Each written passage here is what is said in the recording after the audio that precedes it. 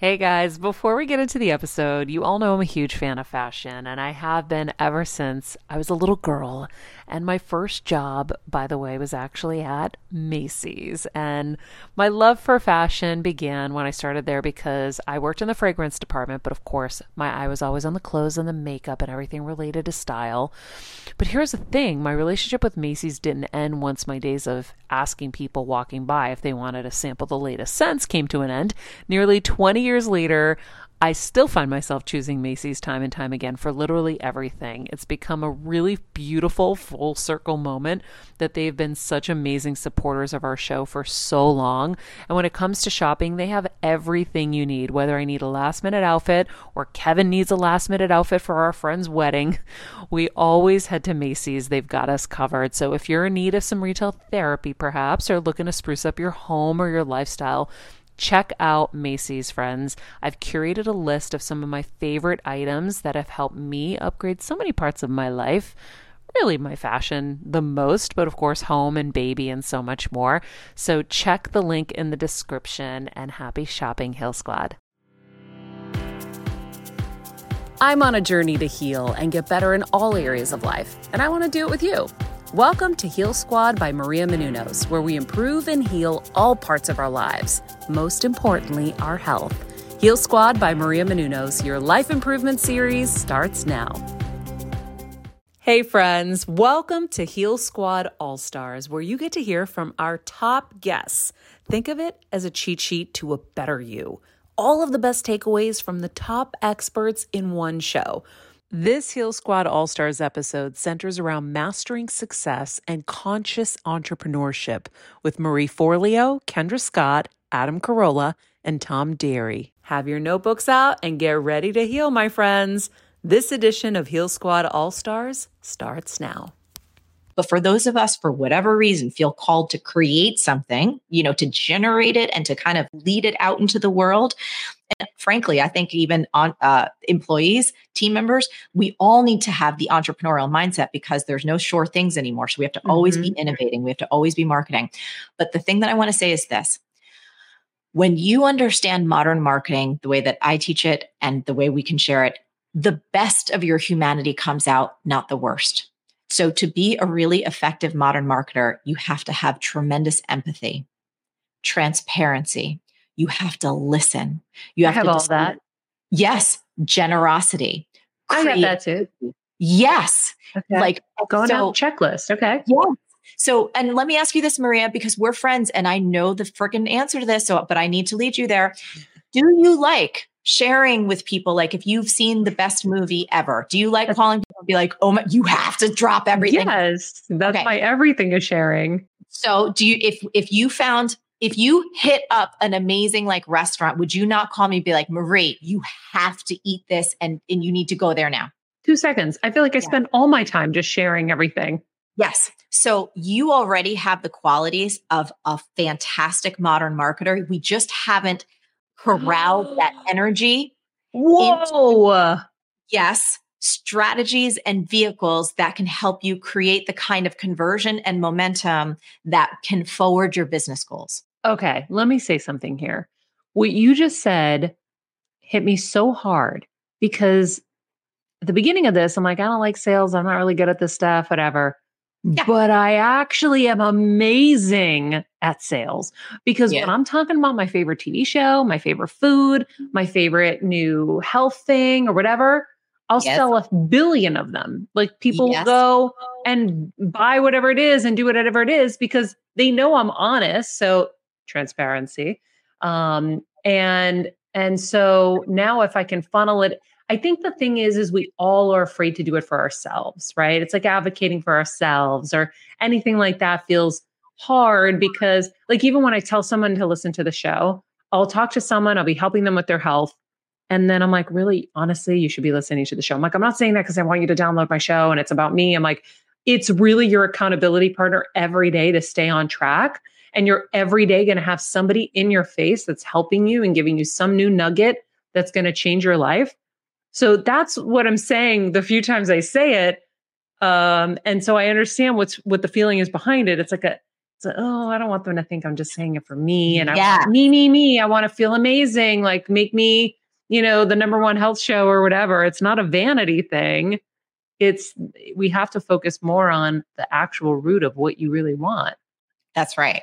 And so this is fun though. This is the fun zone. So when these light bulbs start to go off, this is how I have so much fun working with people, because I'm like, look, if I can remove a few of these emotional and again, very legitimate blocks, they were there for a reason, but we're just not seeing the whole picture of what the other possibility is. And so when you get to like unleash the love of marketing, and I'm like a passionate lover of marketing because I'm a passionate lover of transformation. I'm a passionate lover of getting people results. So I am fucking unashamed because we pour so much into what we do. I'm like, look, get your ass in this. And if you don't like it, I'll refund your money. I don't care. Like, do you know what I mean? Like, I'm here to serve you, but I'm going to bring all of my energy. I'm going to bring all of my creativity. I'm going to bring all of this, what God gave me. If you tell me that you have an issue or a challenge, and I am certain in my heart of hearts that I have something that can get you on that path to where you want to go, again, I am stealing from you if I don't open my mouth or if I don't do everything I can to give you the opportunity to step into that reality for yourself. Wow. And so, and again, then there's the tools and strategies. But if we don't have this alignment in us where we feel really pure about it, and it is really pure, no, you can't outsource this. You know this. And so many people, I mean, not to say that like I have team, I have people, we've built this team. So I have lots of smart people helping me. But if I am not the champion of my brand and my products and my services, no one's ever going to fight harder for my business than I am. No one's ever going to go out there, and be that spokesperson and make those connections or those partnerships or opportunities or whatever. They're not going to want it more than I do. Nope. No one. And that's one block, but I feel like we also have other blocks. Like, I can't do it. I don't know how to do this, which is, I'll tell you, for years been in my head. I can't do it. I don't know what to do. How do you structure these A Corp, C Corps, whatever the fuck Corps? And then you do, rounds of investing and all this stuff. And like, it just seems so hard. And I remember saying, I wish I went to business school. And I really wanted to go to business school. And so many times in my journey, I've said, I'm going to go to business school. Now I want to go to medical school. So I want to do that too. But that's why the light bulb went off when you said you were redoing B school and making a fresh new, visual course that, is updated. I was like, oh, it's time. This is my time to do this. Yes. So, okay, let me address what you said before, because again, all legitimate fears. So we got a great fix for this. It's something we've mentioned on the show before. So people can go back and dive deep into that. So everything you mentioned, like, I don't know, an S Corp and is a C Corp. What the hell do I do? Do I want funding? Do I not want funding? How do I set this thing up? Blah, blah, blah, blah, blah. Our magic phrase, everything is figure outable. All that totally figure outable. And here's the best thing when it comes to especially small business owners like us, right? We're like, I've got this idea. I want to start getting it out there. Starting small and sucky beats staying stucky. What does that mean? We don't have to get it perfect. We're going to figure it out. We don't have to have a gajillion-dollar investment right away. Some of the most successful businesses start out really small. You get your one product out, you get your one service out, you get the ball rolling, and we're going to figure it out as we go. Everything is figure outable. There's been millions and millions of successful business owners. Like, Maria, you are so smart. Your listeners are so smart. I'm not the smartest tool in the shed, but God damn it, I am committed. Really? Like, I'll try harder than anybody. But also you just need some guidance. Like, one of the other things, and this is why I get so passionate about this. So starting when I started early 2000s, it was a different world. Social didn't exist. We didn't have TikTok. There wasn't Instagram. There wasn't any of that. YouTube didn't exist. Facebook didn't exist, right? So I started my business back in the day when people were like, online business, like, what the hell is that? And I'm here typing emails, creating content weekly, starting this whole party train. One of the challenges now that I love helping people solve for is to reduce the overwhelm, because people are like, there's a gajillion ways, right? There's a Should I go get funding? Do I need a Series A? Do I want to self-fund? We can simplify all of this for people. And I know we're going to talk about it in a few minutes, but we've got something free coming up where I teach people a little bit of a roadmap. I call them the 6 profit boosters, where we help people map out the 6 core things that if you pay attention to these 6 core areas, not 757, not 43,000 different things, 6 core things in one specific order. I've seen over 80,000 case studies. This is the path that gets you on the road to success with creating the highest likelihood of the outcomes you want possible. No one's got a business crystal ball, not me or anyone else. So there's no such thing as like guaranteed results, but there are tried and true things that if you do this in this particular order, you are setting yourself up for the best possible chance of everything working. But we basically walk you through all of those 6 profit boosters and help you have the clarity, the confidence, and the skills that you need to make this kind of business happen. So whether you're just starting out and you're like, I don't know what the is going on. I know I want a business. I don't know if I should have one. What are my ideas? How do I vet them? We actually have a whole program for you called Start the Right Business. That's included. So that's that. We've got that part handled. For people who already have a business, but it's either like not super working for you, or you feel overwhelmed, or you've hit a plateau, it's probably because one of these 6 profit boosters, you're off kilter or you're not focusing on the right things. Here's something I like to share, Maria, with people. Most entrepreneurs struggle and ultimately fail, not because they're not working hard enough, but because they're working way too hard on all the wrong things. They're on social all the goddamn time and they don't know what the hell they're doing there, right? They're like doing all this stuff. It's like a gajillion shiny objects. They feel like they're working nonstop, but the results, whether that is the income, the revenue, the sales, the growth, like is not there. I can guarantee they're burning out on the wrong shit. And so the B School helps you focus on the critical few things. And I'm just going to be real. You know me, so you can attest this. I do not. First of all, I've been doing this so long. I don't want to work 24/7. Yeah. I got a man. I got a pet. I got family. I got friends. You have a rich life. Like I've always said this since I actually got to spend time with you. Out of all the people I know in these spaces, you really do have a rich, beautiful life. Like you go to your nice dinners, you have your fun with your partner and your dog, and you're happy. Like you're genuinely happy. And I remember when we first spent that weekend in Napa, I was like, oh yeah, this is my person. She's my friend. Like she's someone to emulate and to follow and learn from.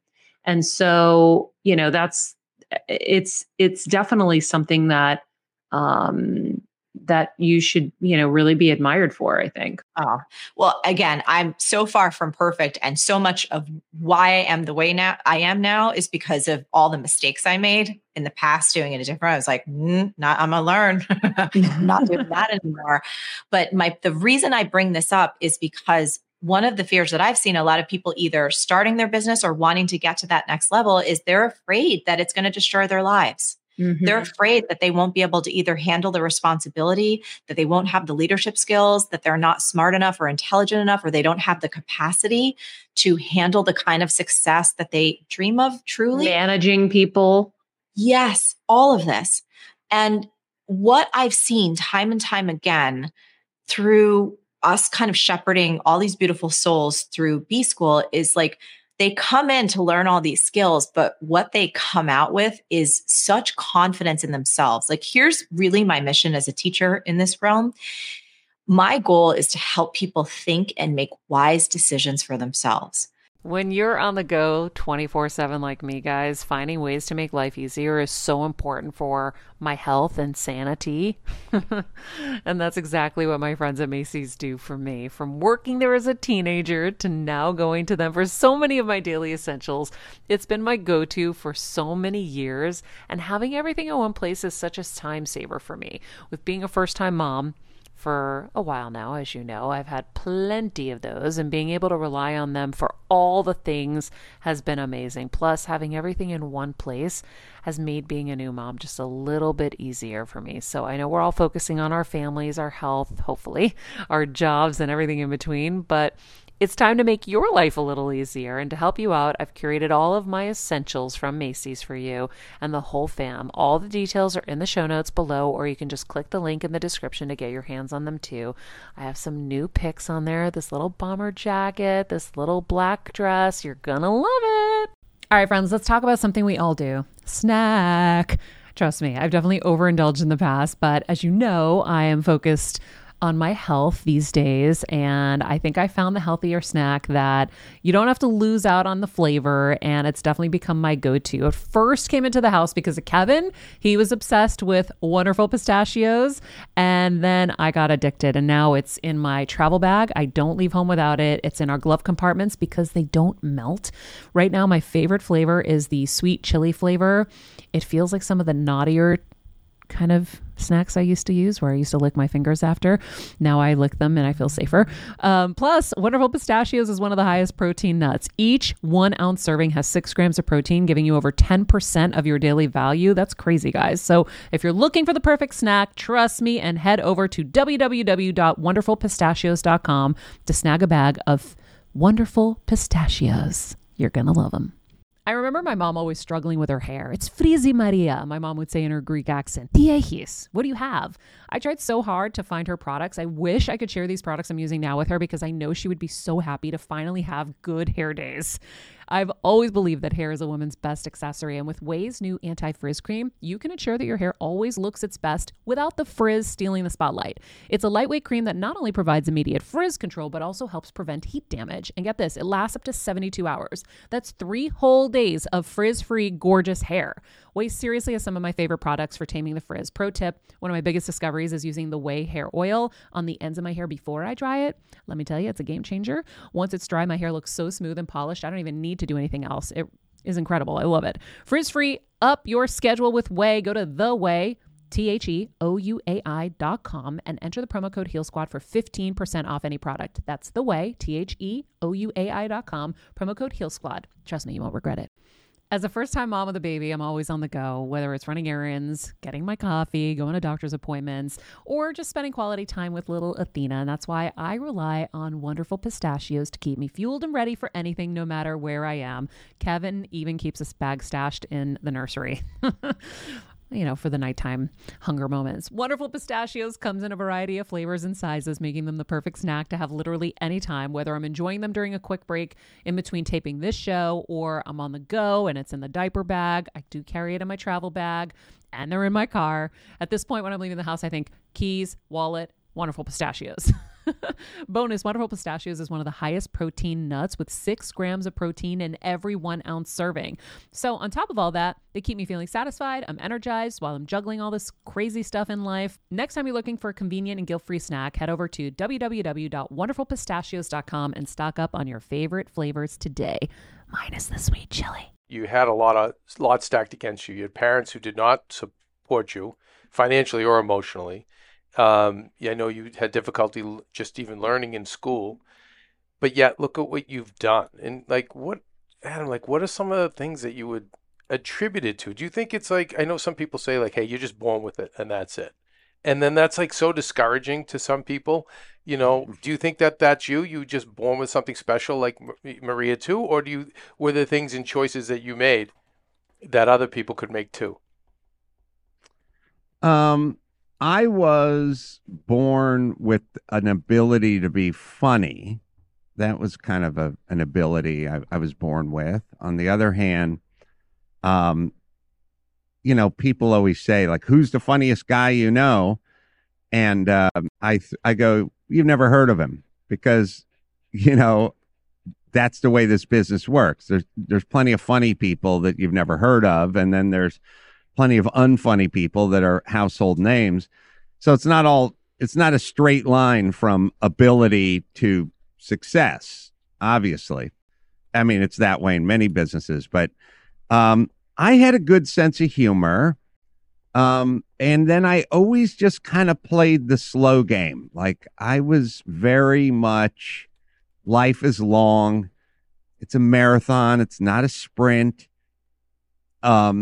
It's okay that I understood when I was 21, 22, 23, and I was, living with roommates and working construction and driving a truck and, making $9 an hour and everything.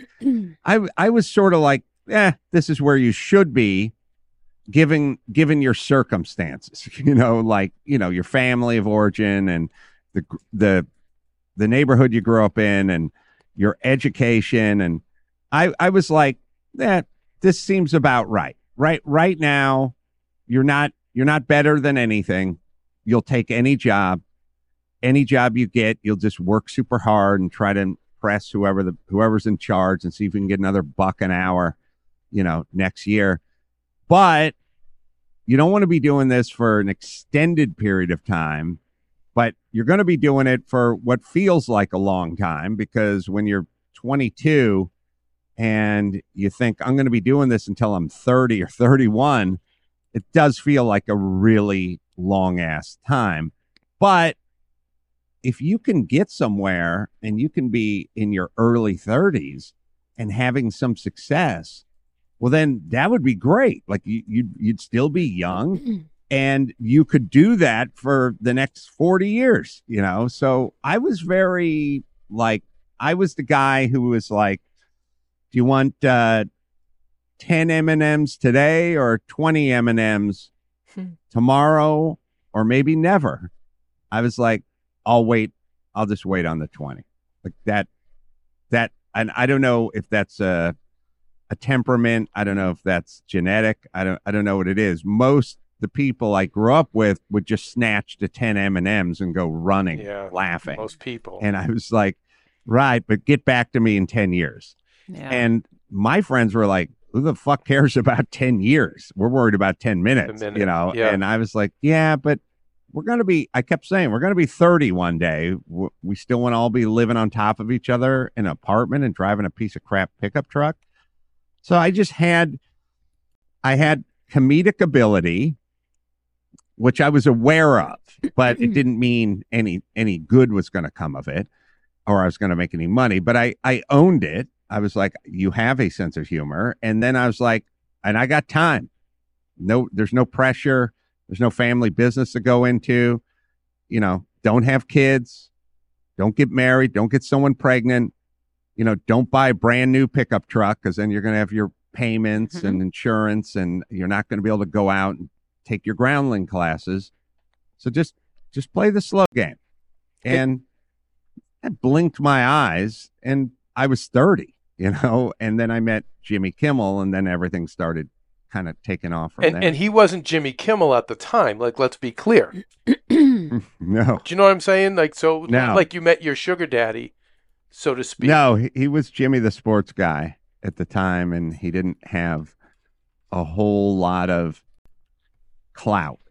It's kind of funny because when I do think back on those early days with Jimmy, and Jimmy would go into the program director's office and go, hey, I got an idea for a bit. And then the program director would go, that's a bad idea. We're not going to do it. Shut the door.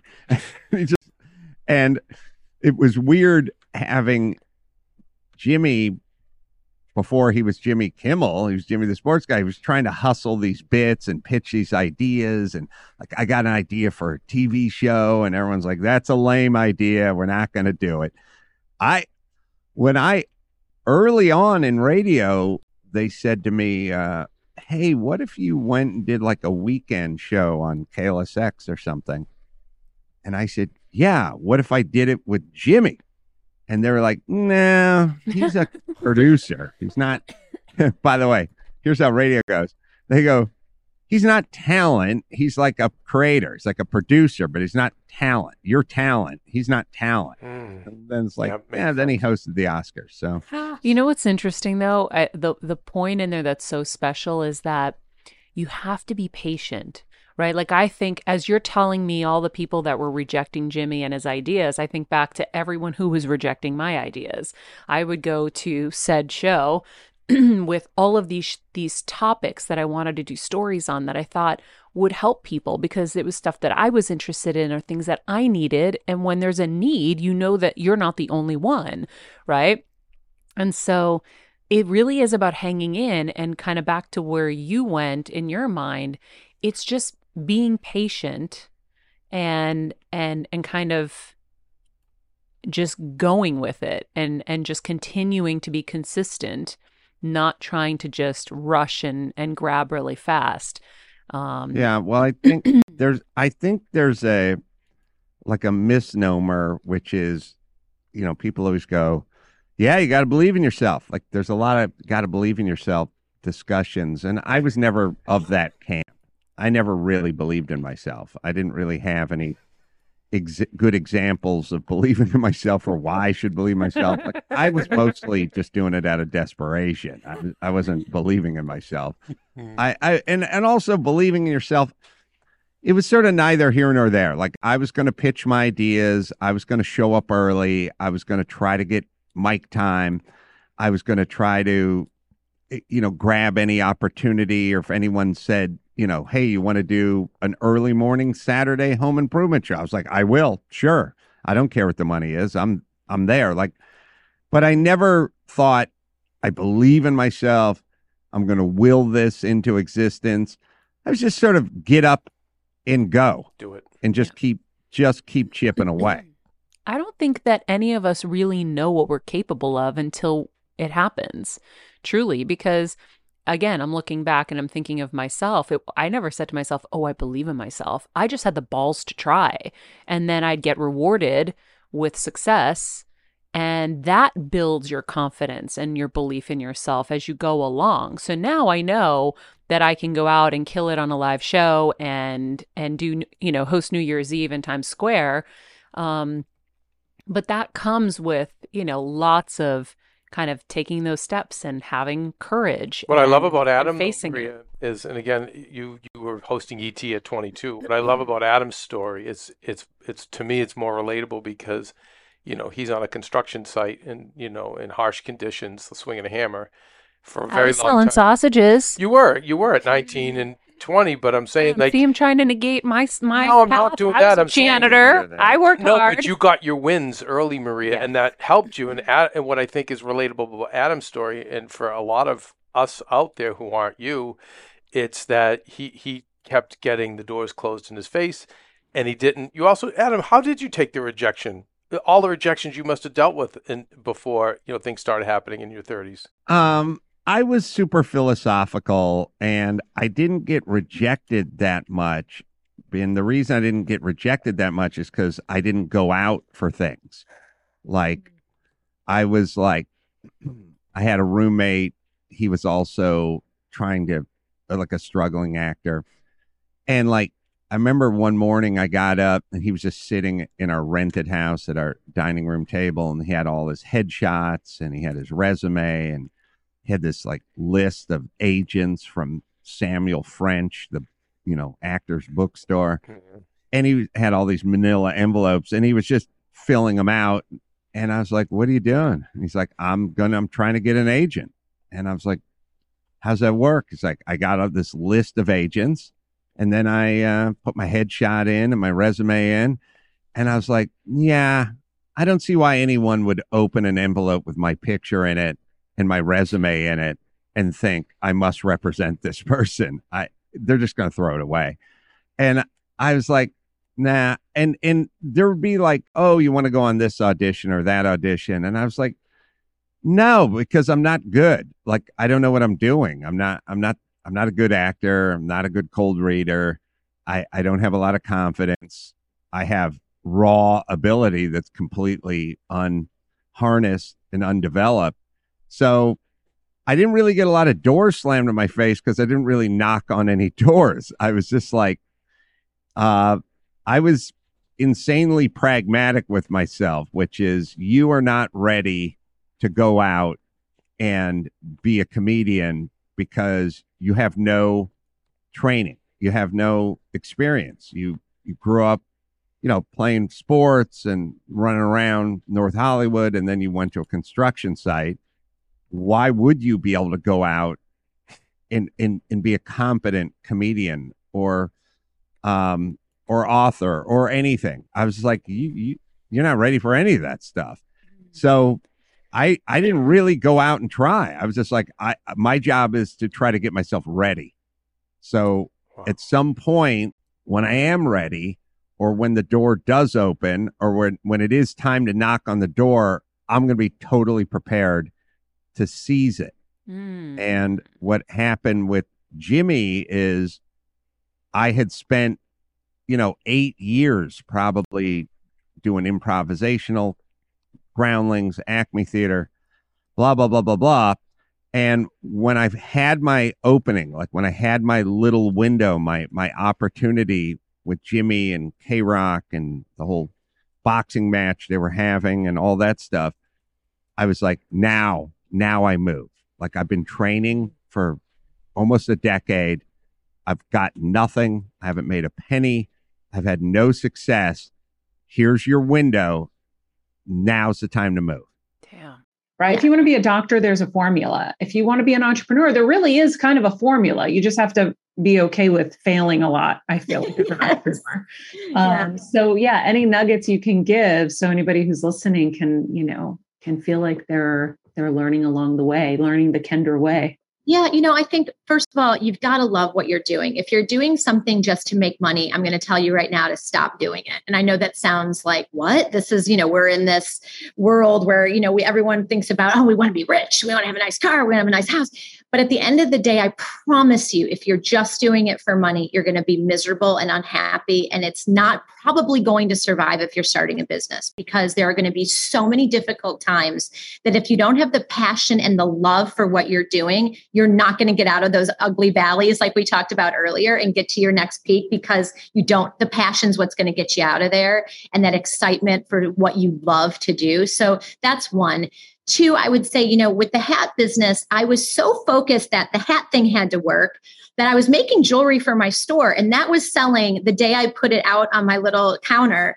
But the hats, I'd be like, so I would sell like a hat a day or whatever. Now hats are like a much bigger deal. So I was way ahead of my time, Maria. But you were.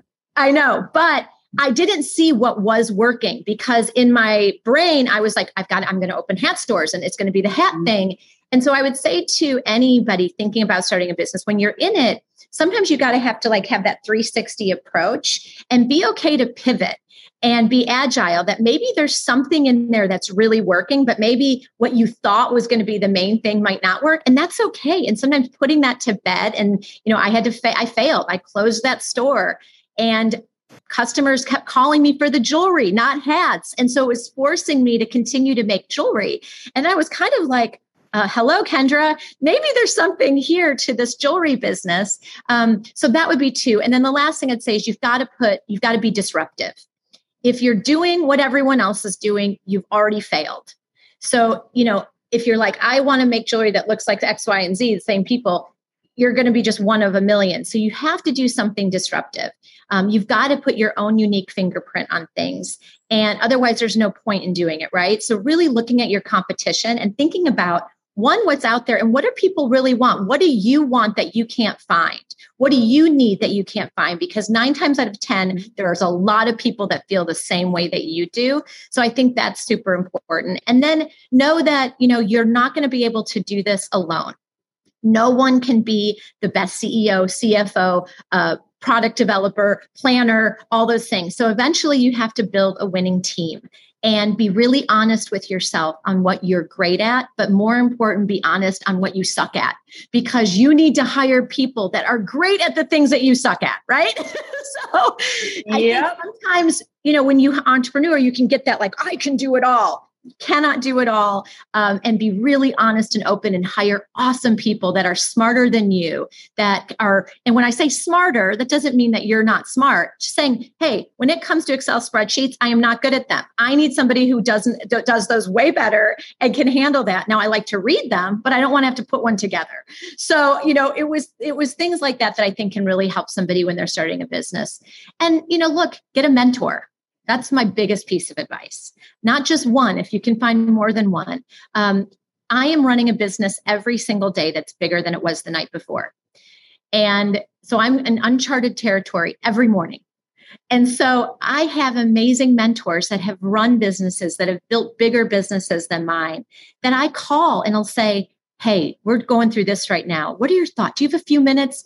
I'd love to get your take on this. I'm always wanting to be a sponge. I want to learn constantly.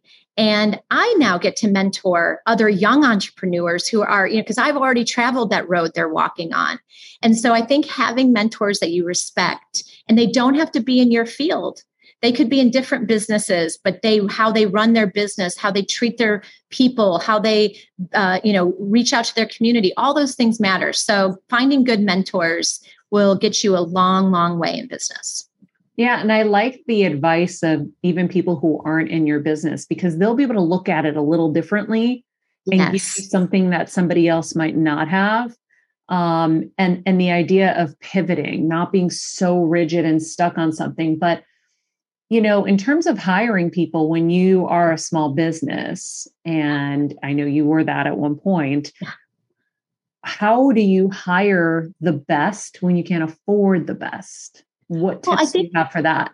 Yeah, I think, initially there were 7 of us for a long time. Now we've got over 3,000 employees across the country. I will say over 95% women, by the way, which is pretty cool. But initially it was, I hire on heart. I know that sounds so crazy. We do the same thing. Kevin says all the time, hire for heart, train for skill. Yes. You can train skills, but you can't train that heart, that love, that, just that being a good, thoughtful, kind person. That was super important to me. And people that had passion, if they were excited about it. So I think about I was hiring design assistants first because I couldn't make all my samples. It was out of necessity. I was making everything myself out of my extra bedroom of my house. And, I needed help. I couldn't do all of that. So it was like a production assistant. Then it was a design assistant. Then I'm like, oh my gosh, I have to go to market.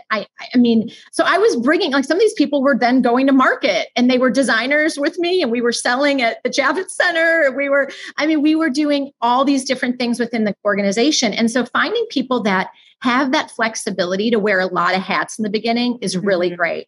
Then you're going to get to a point where you're starting to see things increase, and you have to make that pivotal decision of, I need to hire some really good experienced folks. And those are going to cost me a little more money. When I hired my first COO, it was 10 years into the business. And I had to take my salary down to almost nothing to hire him. And I remember our controller saying, Kendra, we can't afford him. And I said, we can't not afford him. You've got to invest sometimes. So we're investing in machinery, or we're investing in manufacturing, or investing in various things. But investing in people in those key growth stages is probably one of the most important things you can do when you're running a business. And that has been pivotal as, from then to now. We went from 7 employees to 3,000. We went from, $1.5 million to now we're valued over at $1 billion, dollars. So think about the amount of people that we've been hiring, but it's still on heart. They can bring in a gold-plated resume, Maria. And if they're not nice, or they seem a little, I'm like, you're not going to be able to work here. It's not going to work. I understand and I agree. Right. Got it. Yeah. But when you walk in our stores, when you walk in our offices, you just feel that it's not this, bitchy fashion. It's like these kind people rooting for one another. We have mothers' nursing rooms. We've got, babies in the office, kids running around on scooters, with the children's play area. We've got yoga in the lawn. It's this environment that is just loving and supportive. And that's something that I think I'm probably most proud of what we've developed here, for sure. That's so cool. I love that. Fun. We have a nail salon too. So if you come, you can get your nails done. And that's complimentary if you work here. Wait, that's genius. That is the hardest thing for women to keep up with, is getting your nails done. And unfortunately, we live in a time where it's kind of a necessity. You can't. Well, and we sell jewelry, so we want our fingers to look nice, and I have never have time. So all these perks are coming from a mother of 3 who is always running around like a crazy person. I'm like, what would make what would make me so happy is if we had a smoothie bar and a nail salon. So I could have something that I'm not starving at 3:00 when I'm ready to fall apart. I need a healthy smoothie and we need nails. And so I'm like, we're giving this complimentary to all employees so that they can go. They'll have meetings getting pedicures, like with their laptops sitting next to each other. It's amazing. It's like a woman's utopia here. I love that. When we built AfterBuzz, my husband put in like laundry machines. So our hosts, because he knew everyone's like burning the candle at both ends. Yeah. It's so hard to get their laundry done. So we would have our laundry machines there for them. And, we made it an environment where it felt kind of like a bar. So people could like feel like they had a night out. And it was like a cool thing. So everybody, certain people I know in certain companies try to give some kind of atmosphere for their employees so that they feel taken care of. I love the nail salon. I'm totally going to steal that someday. Kelsey, Pooja, we're all going to be getting our nails done. Yes. Once we go next level. So that sounds amazing. We're in. But I also think, the hiring is always, kind of like the hardest thing is how do you find the right people? And that's always challenging, but I love where you set an example. You're like, I have to do this and I'm not going to take a salary. And I've done that myself where it's like, nope, we got to put money somewhere else if you're going to try to go for it. But I think too, one of the things people say, well, how did you find these people? And in the earlier days, I would just tell anyone I knew that might be connected in any way to any business, people, or, whatever, what I wanted, like my dream COO, what he or she would look like, what their personality would be, what they were really good at, things that they might have done in their past lives of business or whatever. And literally one of those people that I would it's kind of like when you look for like the man of your dreams, you tell your friends, I want a guy who's like this, that, right? We write down all the things we want. When you're thinking about hiring key people in your organization, it's like write your dream person down and then share it because the world can't read your mind. So, if we want things to happen, we got to put it out there and we've got to let people see it. Same thing with like building our company. Like we do a painted picture of every 3 years, what we want. And that includes not just like, how many stores and, sales and things like that, but it's like, we put a vision of building this women's institute for other women, young women, to teach them leadership and entrepreneurial mindset and give that to all women, not just women that were in the business school. We wanted women who were in, any fields, right? And that became a reality because we put it out there and we could all see it and we could see what that could look like. And then we could build the roadmap on how to get there. And people, since we knew that's what we were looking for, and we would talk about it, we'd have people call us. Well, I heard you're going to be doing this thing, or you might be doing this thing. How do we get involved? How do we help with that?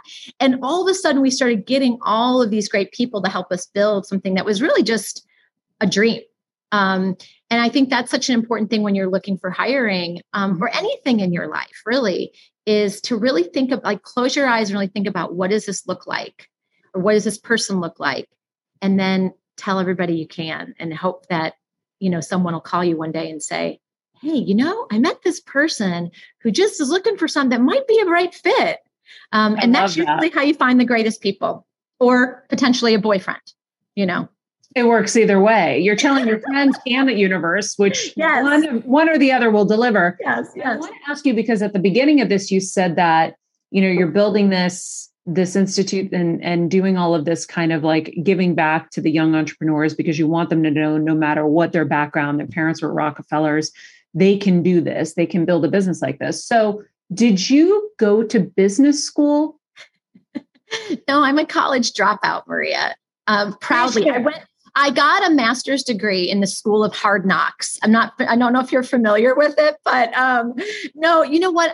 My stepfather was sick when I was in high school. He was diagnosed with brain cancer, and my whole world kind of shifted. So I ended up I was going to just take time off after my freshman year of college I was at MD Anderson with my mom a lot. And I really wanted to focus on that year of just being there. We knew that he was, struggling at that point. And my intention was to always go back. And then at 19, I started this hat business. motivated by, what I was living through. And I really did. I thought, well, I'll start this and then I'll go back. And then 5 years, I'm running this little hat company and just trying to make it work, working 7 days a week. Like it was not working, but I was like, this is going to work. And I wanted to do so. Then I lost my stepfather. And so it was like this business for me was more than just a business. It was like, I wanted to do this for him too. And so I think, it's hard when you go through things like that because you're like, oh my God, and then you fail at it. Right. Mm-hmm. And so it was a really trying, I think, time, but at the same time, it's like, it led me to this. So that hat box was my education. I never got back to school, but that little store, running it 7 days a week, paying my rent, trying to figure out overhead, understanding what margins look like. If I hadn't gone through that, I wouldn't have built the business I have today. And it was my bridge that I needed to get me to where I am. And there was no amount of business education that I could have ever gotten at a university that would have given me the skill set to be able to really understand what I needed to do to build this successful business today. So I think we all have these visions. We go to high school, we go to college, we get a good job. This is the path, right? And my path got derailed because of a personal family issue. But it was exactly where I needed to go. It was exactly the track I needed to get on for where my future was going to lead me. And I think if we can sometimes embrace those moments and say, there might be a reason that this is happening to me right now. And even with the failure of the hat box, I look back and I think that every day that happened, because if it hadn't, I would not be sitting here with you today.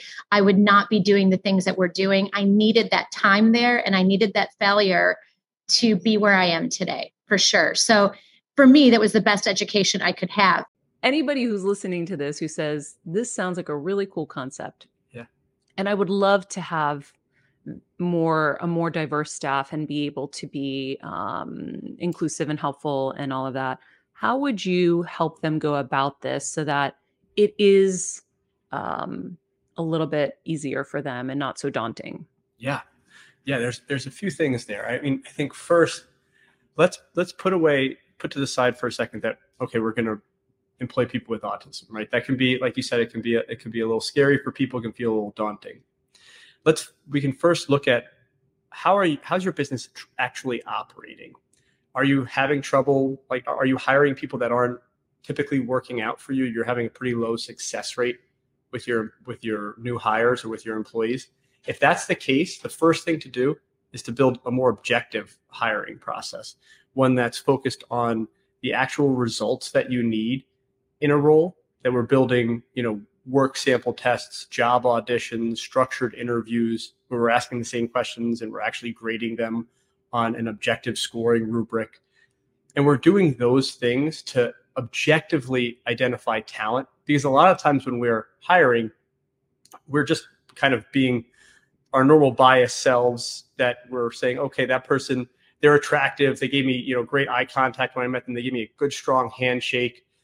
And then they seem fun. Yeah, exactly. They seem fun, but none of those things in most roles, those aren't very good identifiers of someone being successful in that position.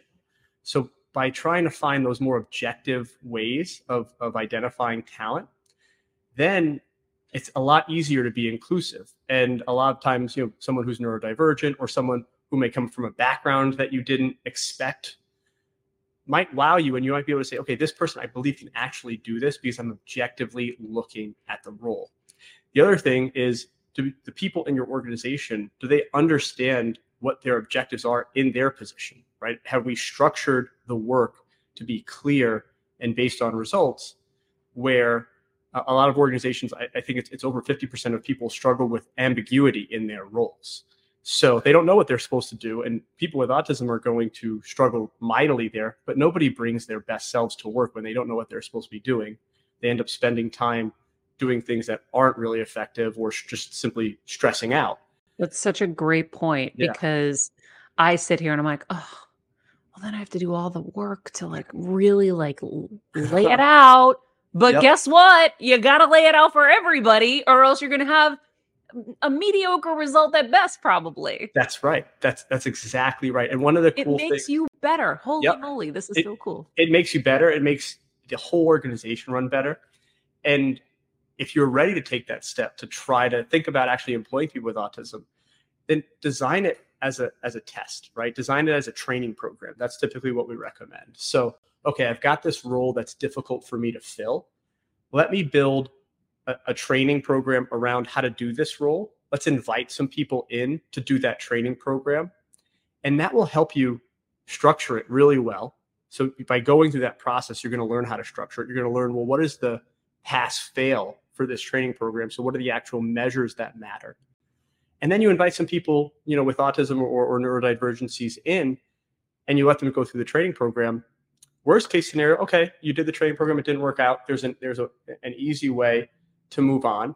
Or more likely, you'll find, wow, that person did awesome. I definitely want them on my team. And that's a good way to look at it, like a training program as a prototype for an autism employment program within an existing organization, and keying in on the roles that are the hardest for you to fill, because that's typically where the most value is going to come from. That's so cool. I think, yeah, I've learned over the years that, and you went to business school, so you probably learned a lot of this in there. I started creating my own, checklists and scorecards and things. So when I was interviewing people, I wasn't just remembering the person that I had a social connection with, or, was super personable, because you like. Yeah. And sometimes isn't what you need. You need maybe that person who can do the solo kind of job and isn't somebody who needs all this attention and human connection or whatever. Like, every job is different, but you have to look at it like that. But I also love the idea of having to lay it all out really clearly, because for any kind of employee, that's going to be important. Yeah. So much of it is context, right? Like we look at somebody who's struggling, and it's easy to just attribute that to their own skill set, when more often than not, it's not a limitation in their ability, but it's the way that you're communicating the role or the task to that person. It's something that I think we really discount a lot, because it's easier to blame the person instead of taking a step back, being curious, trying to talk to them of, why are you struggling? What's the matter here? And then fixing those actual problems, those roadblocks that they're running up against. That not only can help your business be a lot better, but it makes you as a leader be perceived as someone who actually really cares about their people, who really cares about getting it right. I mean, it's so awesome that you went and you actually built these checklists and these actual questions and these scorecards. Very few people do that. I was very frustrated, Tom. I was getting it all wrong. I was like, what am I doing wrong? but how often do you go through that, right? And you're going through your checklist, you're going through your scorecard, and your first initial reaction to the person changes in that interview. It's got to be half the time for me. Where like my first reaction to this person is like, oh, this person's awesome. It's like, well, I don't know. Or red flag, they just said something. You got to write it down or remember later, because you romanticize everybody after. Exactly. And then when you're desperate to fill the position, you romanticize even more. It's even worse. And you end up with people in the organization that weren't a fit ever.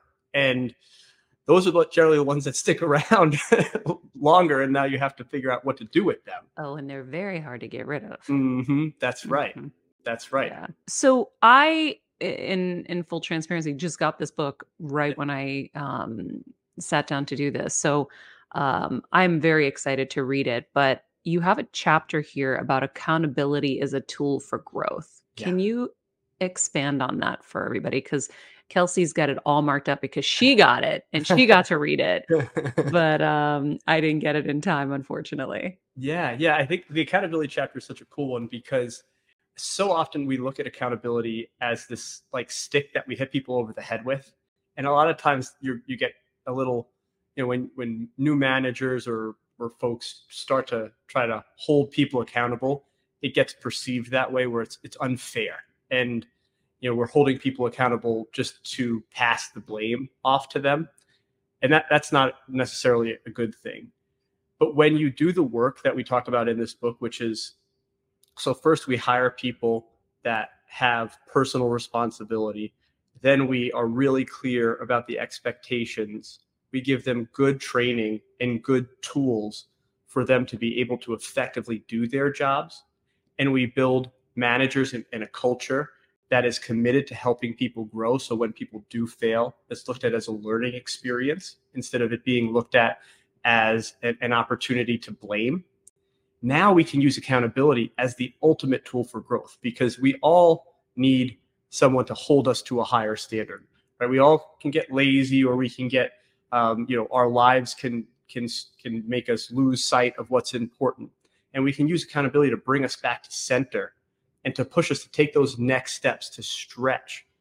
And that happens a lot in our organization because because people know that we care about them and they care about their jobs. So people want to stretch. And that becomes, and it's something for me as a leader sometimes that I lose sight of too, because like I end up loving my people so much and believing in them so much that sometimes it's like, oh, well, that's okay. They'll get it next time.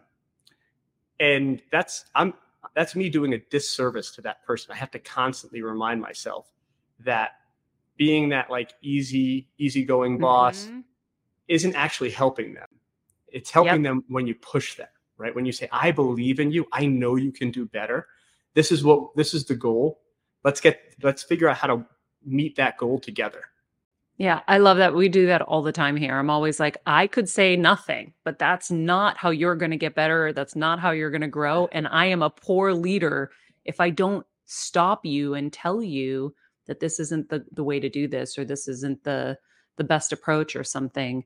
First of all, you just rattled off so many things that you guys do that just is so impressive to me. And I want you to kind of go back and go into all the responsibilities, the clear expectations, all of that, because I think that for all of us who are running anything, it's really important to know all of those steps. Yeah. I'll tell a story about our early experience with the car wash. So we opened our first store. We had run a training program, like I said, to test the concept before then. But at this point, I knew nothing about actually running a car wash.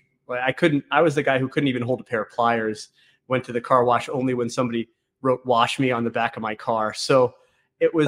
But I have to interrupt you only because I also love that someone let you go in and work in their business, knowing you were trying to build that business. I think that a lot of us think we have to do it on our own and we have to figure it out on our own. But even that is a lesson in itself. Yeah, filling those knowledge gaps, right? Nobody goes into a new business knowing everything about their business. And especially if you're doing it with a mission and there's a higher purpose to it, people will help you. Paul Fazio, the gentleman who I mentioned earlier, who's the owner of Sonny's Enterprises, who owned this car wash. This guy, probably the most successful person in the industry. He built Sonny's from, I think when he took it over from his dad, it was a $5 million a year business. It's well into the hundreds of millions now. And he built a bunch of his own car washes. He sold those so he could focus on the manufacturing. But this guy took a meeting with me and my dad, who were just some, chumps off the street, pretty much. Like, oh, big deal. Like, they want to open a car wash. Lots of people want to do that. You want to employ people with autism? He thought we were nuts. But he was willing to listen. And when he saw that what we were trying to do was legit, like we were really trying to do this for the right reasons, he opened up his whole organization to us. They have a training program called Car Wash College. We went through all that stuff. There's a car wash college? There's a car wash college. Yep. Oh, goodness. Yep, that's right. So we got to go through all of that. We got to use his store. He invested money into that location so we could test our interior cleaning processes there. Like, he opened so many doors for us, and that happened a bunch of times. Dr. Michael Alessandri at University of Miami, he helped us recruit our first employees with autism, where we had no credibility in the community. People thought we were nuts. And he is one of the most well-respected people in the autism community in Florida. And so he was willing to lend his staff to help us find those first people to train and to prove that this works with. You definitely don't have to do it alone. And in fact, that's whenever we talk to new entrepreneurs or people that want to do this, that's, I think, one of the most important things. Ask for help. tell people you don't know what you're doing in certain areas, and they will help you find people who do. It's so important. This podcast and all related content published or distributed by or on behalf of Maria Menounos or mariamenounos.com is for informational purposes only and may include information that is general in nature and that is not specific to you. Any information or opinions expressed or contained herein are not intended to serve as or replace medical advice, nor to diagnose, prescribe, or treat any disease, condition, illness, or injury, and you should consult the healthcare professional of your choice regarding all matters concerning your health, including before beginning any exercise, weight loss, or healthcare program. If you have or suspect you may have a healthcare emergency, please contact a qualified healthcare professional for treatment. Any information or opinions provided by a guest expert or host featured within website or on company's podcast are their own, not those of Maria Menounos or the company. Accordingly, Maria Menounos and the company cannot be responsible for any results or consequences or actions you may take based on information or opinions. Hey, Heal Squad, we have been on quite the journey together, and we're hearing from so many of you just how much this show is helping you heal and get better, and it makes us feel so good. We love, love, love it, and we just ask that you don't keep it to yourself. Spread the message and share the show or your favorite episode with your friends. And if you want to help us even more, you can leave us a 5-star rating and a comment on Apple Podcasts or Spotify, and follow us on Instagram at Heal Squad. You can also DM us anytime because we love connecting with you. And finally, you can also join us on Patreon for our monthly live heal events with world-class healers and ad-free episodes exclusive only to Patreon and our Super Heal Squad for as little as $10 a month. So go to patreon.com/Heal Squad to join. Getting better isn't easy, friends, but as I say all the time, it's a whole lot easier if we can do it together. We love you all so much, and we love doing this thing called life with you.